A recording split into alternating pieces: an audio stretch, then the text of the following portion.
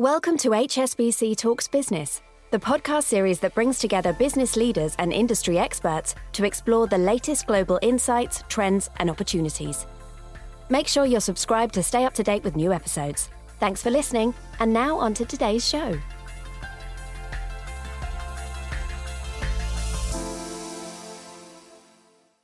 Welcome to Unlocking Lockup, the podcast designed exclusively for legal firms seeking to tackle the challenges of managing debt and work in progress, otherwise known as lockup. I'm your host, Victoria Ritchie, Head of Professional and Business Services Sector for HSBC UK. And in this podcast, I'm delighted to be joined by Giles Murphy, Head of Professional Practice at Evelyn Partners, and Claire Burden, now Head of Advisory Consulting at Evelyn Partners, who joined Evelyn having held CFO and finance positions across a number of sectors, so has first-hand experience of managing lockup. So why are we exploring this topic today? In the legal profession, debt recovery and WIP management are critical factors that can significantly impact the financial health and operational efficiency of a firm. We'll discuss practical tips and success stories from our two legal experts who have supported firms through these challenges. Join us on a journey as we explore the best practices and innovative solutions that will transform the way you handle these critical aspects of your legal business. Giles and Claire have experience advising clients and overseeing lockup in their own careers, so it'd be fascinating to hear their top tips for unlocking lockup. Hello and welcome, Giles and Claire. Thank you, Victoria. It's a pleasure to be here today.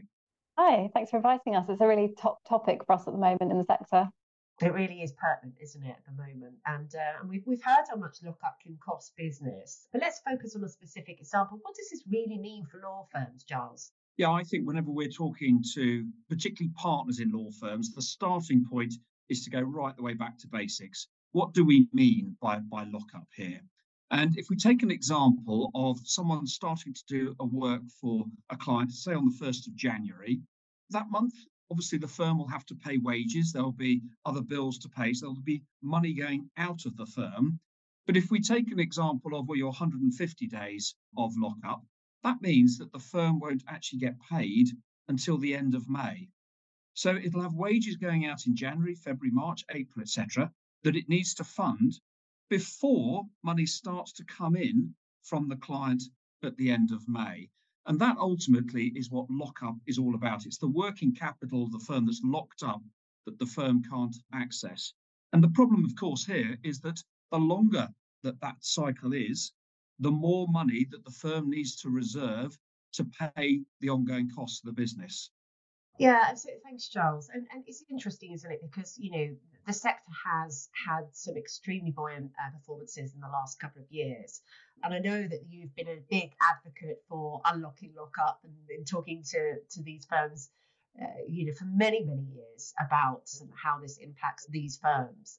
What do you think's different about now? We talked about it being really pertinent, and lots of firms are talking about doing something now. So why now? Yeah, I think we should reflect that the UK legal sector is a phenomenal success story in terms of UK PLC. We export legal services globally. However, to me, the one Achilles heel it has is its woeful performance in terms of lockup management. If we take something, for example, just as simple as going to visit the dentist, which you and we all have to go and do on a regular basis. But when I go into a dental practice, the moment I come out, I have to get my credit card out and I have to pay for that service. So their lockup is zero. It is literally, I pay for the service on the day I receive it. Contrast that with the example we talked about of the 150 days, which is not unusual for a law firm. No, absolutely. And I suppose, the firms that have encountered challenges around unlocking lockup, what have they been doing in terms of bridging that finance gap that's been created by cash lockup? Well, I guess to an extent they've been coming to HSBC to borrow some money. We don't mind that. We don't mind doing that. So maybe there is every cloud has a silver lining. Absolutely. But in terms of funding this gap that we've got to deal with, how do firms do that? Well, essentially, there's broadly sort of three ways to do it. One is you need to inject partner capital in the firm. And of course, a lot of partners will come and borrow that money off HSBC and maybe some others. The alternative is, of course, the firm borrows the money to actually fund this gap, or alternatively, partners have to wait a lot longer for a distribution of their profits that are due to them. And clearly, from a partner perspective, the longer the lockup is, the longer they will probably have to wait for their profits to be distributed. Put in a slightly more positive way, if partners can actually reduce lockup, everything else being equal, they'll be paid their distributions earlier. Absolutely. And just on this, Charles, I mean, I know you speak to a lot of firms, and I've got our views as well, but what do you think is the average lockup? And if I was to ask you today? Yeah, being a prudent accountant, I'll obviously caveat everything I say, but Yes, absolutely. I think if you look across law firms, it will depend upon the type of underlying business you do. I do accept that there are some types of business that will have a longer lockup cycle. Question is, are you factoring that into your pricing? But there are others that will be shorter. And I think realistically, there's no reason why firms shouldn't be able to get their lockup down to 40, 50 days if they really worked at it. That would be amazing, Giles, wouldn't it? That would be amazing. I think we've also seen, just speaking to our own clients, that there's been a slight nudging upwards in terms of that average day, sort of 5 to 7 days in the last year alone. Largely derived from clients seeking to renegotiate payment terms, holding on to their cash a bit longer, waiting for that chase up letter, and if that doesn't come, then they're holding on to that cash longer. Yeah, I think in slightly more straitened economic times, if that's where we're going, clients are going to be more protective about their own cash reserves. Yes. And if they have the choice of paying the IT supplier to make sure that their internet access works on a daily basis, or paying their lawyer for a service that was done 3 months ago, I imagine they will choose the IT supplier and they'll put the lawyer's invoice to one side. So I think there are a lot of competing needs for clients' money. The law sector has got to make sure it's high up on that priority list. Absolutely. Well, I suppose one there's quite a few areas, isn't there, as to how you're advising businesses practical tips to unlock lockup. So that might be a good time to bring yourself in, Claire, because you've not only are out there advising in the capacity of Evelyn Partners, but you have equally had a CFO role and financial roles in the past. So it's clearly something that has been right up there in terms of your own background and experiences about how you unlock lockup. Yes, yeah, and particularly in the legal sector and in longer lockup periods.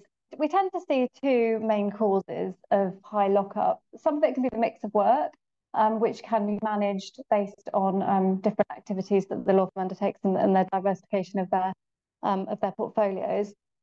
But a lot of the lockup we see in UK law firms is driven by just poor kind of culture around financial management, a lack of processes, controls, IT, workflows that fee earners could be going through to make it very, very simple for them to follow a process, to bill quickly, to bill monthly, and it's all kind of set up as the process goes along. But it's kind of embedded by a culture across lawyers that they almost see legal work as separate than financial management. And one of our main things that we do with clients is shift the focus a bit to make client and engagement management inclusive of financial management, to make sure it's talked about all the way through the matter and really kind of covered off through the life cycle of an engagement, so that nothing comes as a surprise to the client at the end. You don't have the disputes, you don't have the collectability issues towards the end. So it's really quite endemic in law firms across a range of different factors.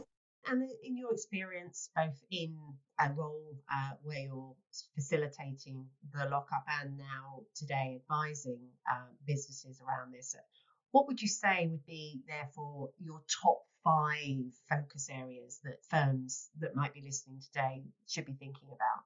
So I'd start with getting the basics right. So making sure that every person in the organisation at the various different levels knows their role and responsibility around billing, around setting up engagements properly and matters with clients, and around having those conversations with clients and giving them the right toolkit in terms of objection handling and ways to discuss fees with clients.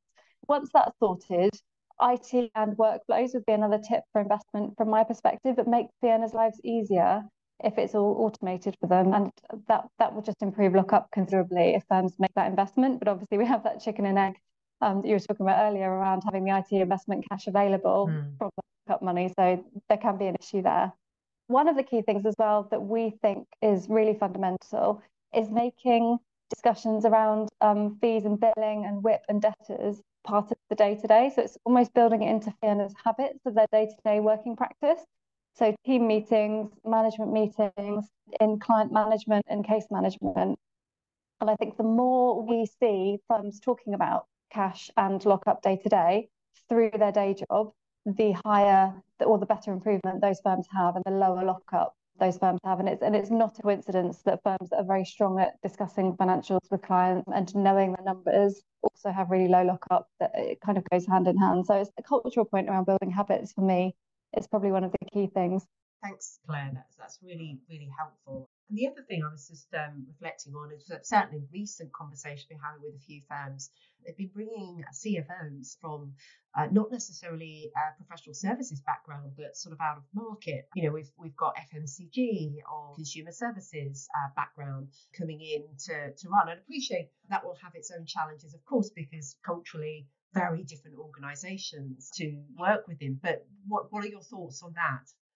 I think it's a very positive move. A lot of the time when we're discussing with law firms, and I've been in-house myself in a law firm and working in finance, I get where people are coming from. There's a reluctance to deal with people that have been from different industries because law is special and different, and it is, but equally cash is cash, profit is profit. And it's very important for firms to kind of remember that and bring that commerciality. So some of these new CFOs that are coming in from outside are a real breath of fresh air, and they're making some really tangible headway.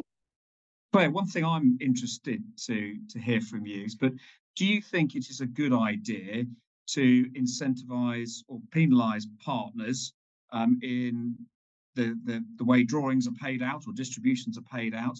And if so, do you think that's better done targeting individual partners or the partners as a whole? Great question. I think given the UK LLPs as we have them now, there needs to be more of an element of personal jeopardy to get behaviour changing.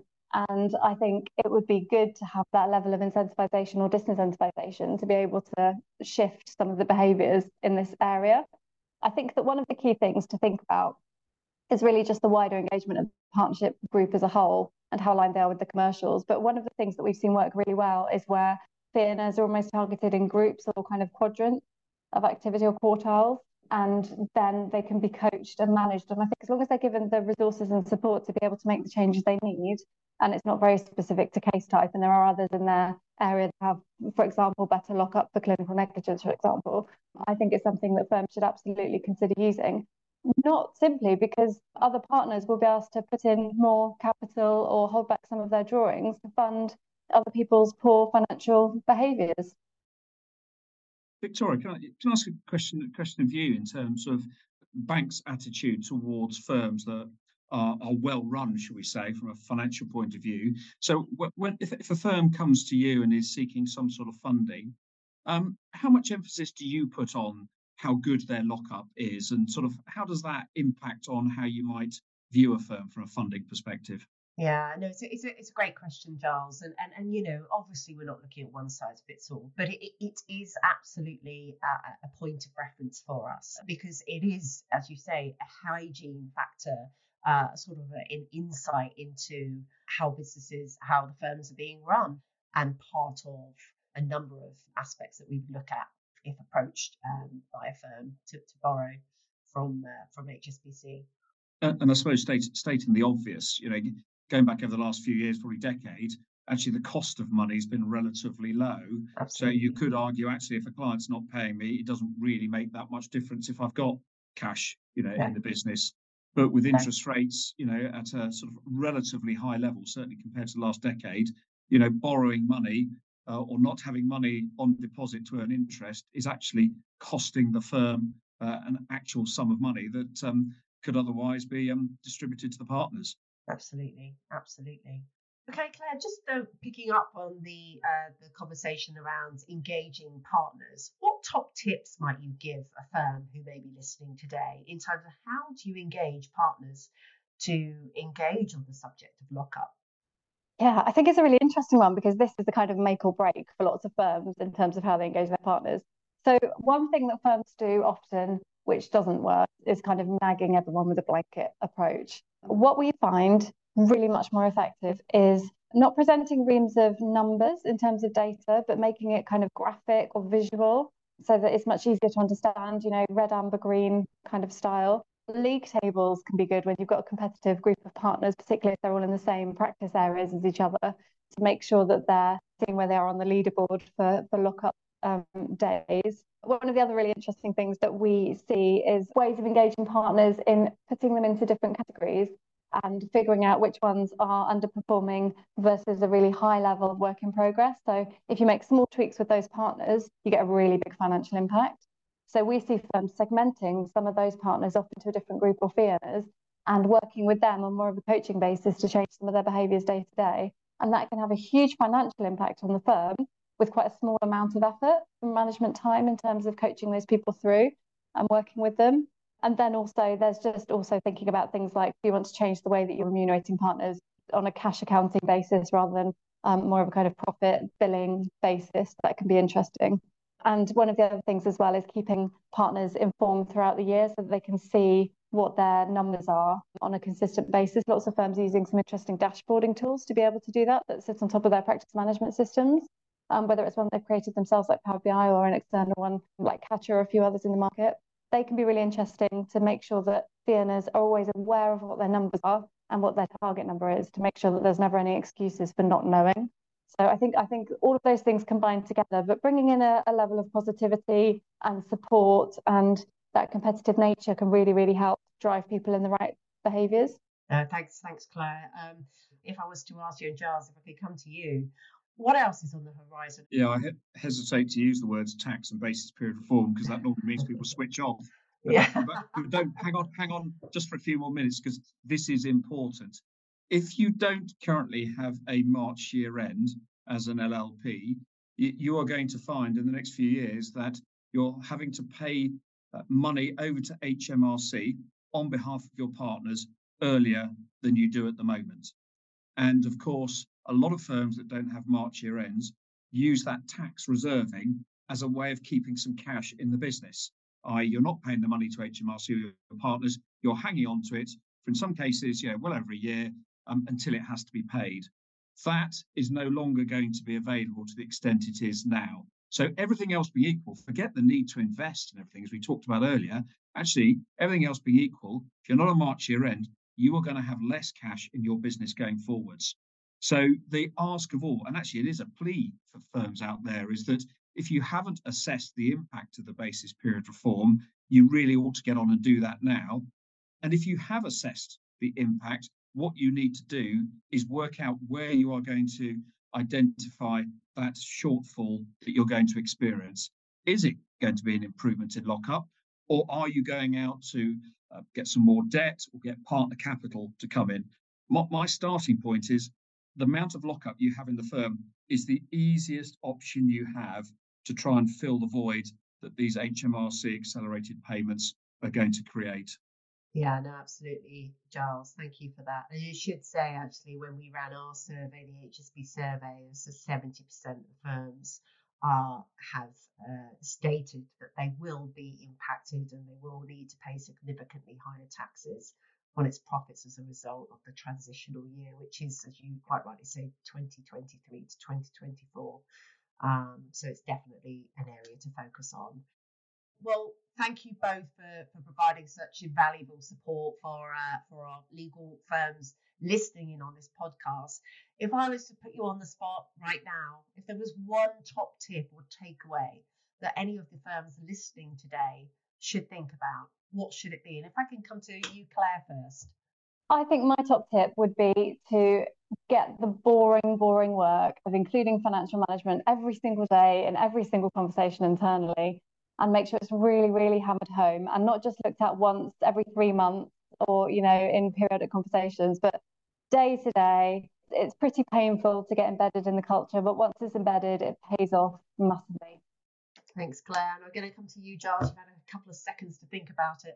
Yeah, so right, hopefully we'll get something inspiring there. Well, I'm going to come a bit left field on mine.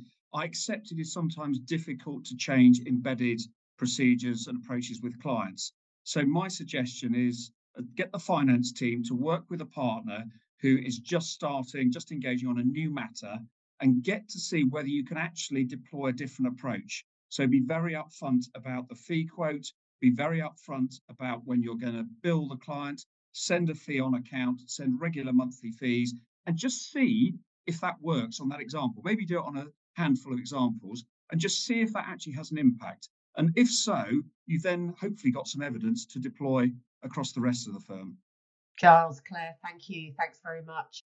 You've been listening to HSBC Talks Business. To follow up on any of the topics raised in this episode or find out how HSBC support your business, please contact your relationship manager. Thank you for joining us at HSBC Talks Business. We hope you enjoyed the discussion. Please do subscribe to the HSBC Talks Business channel to stay up to date with new episodes.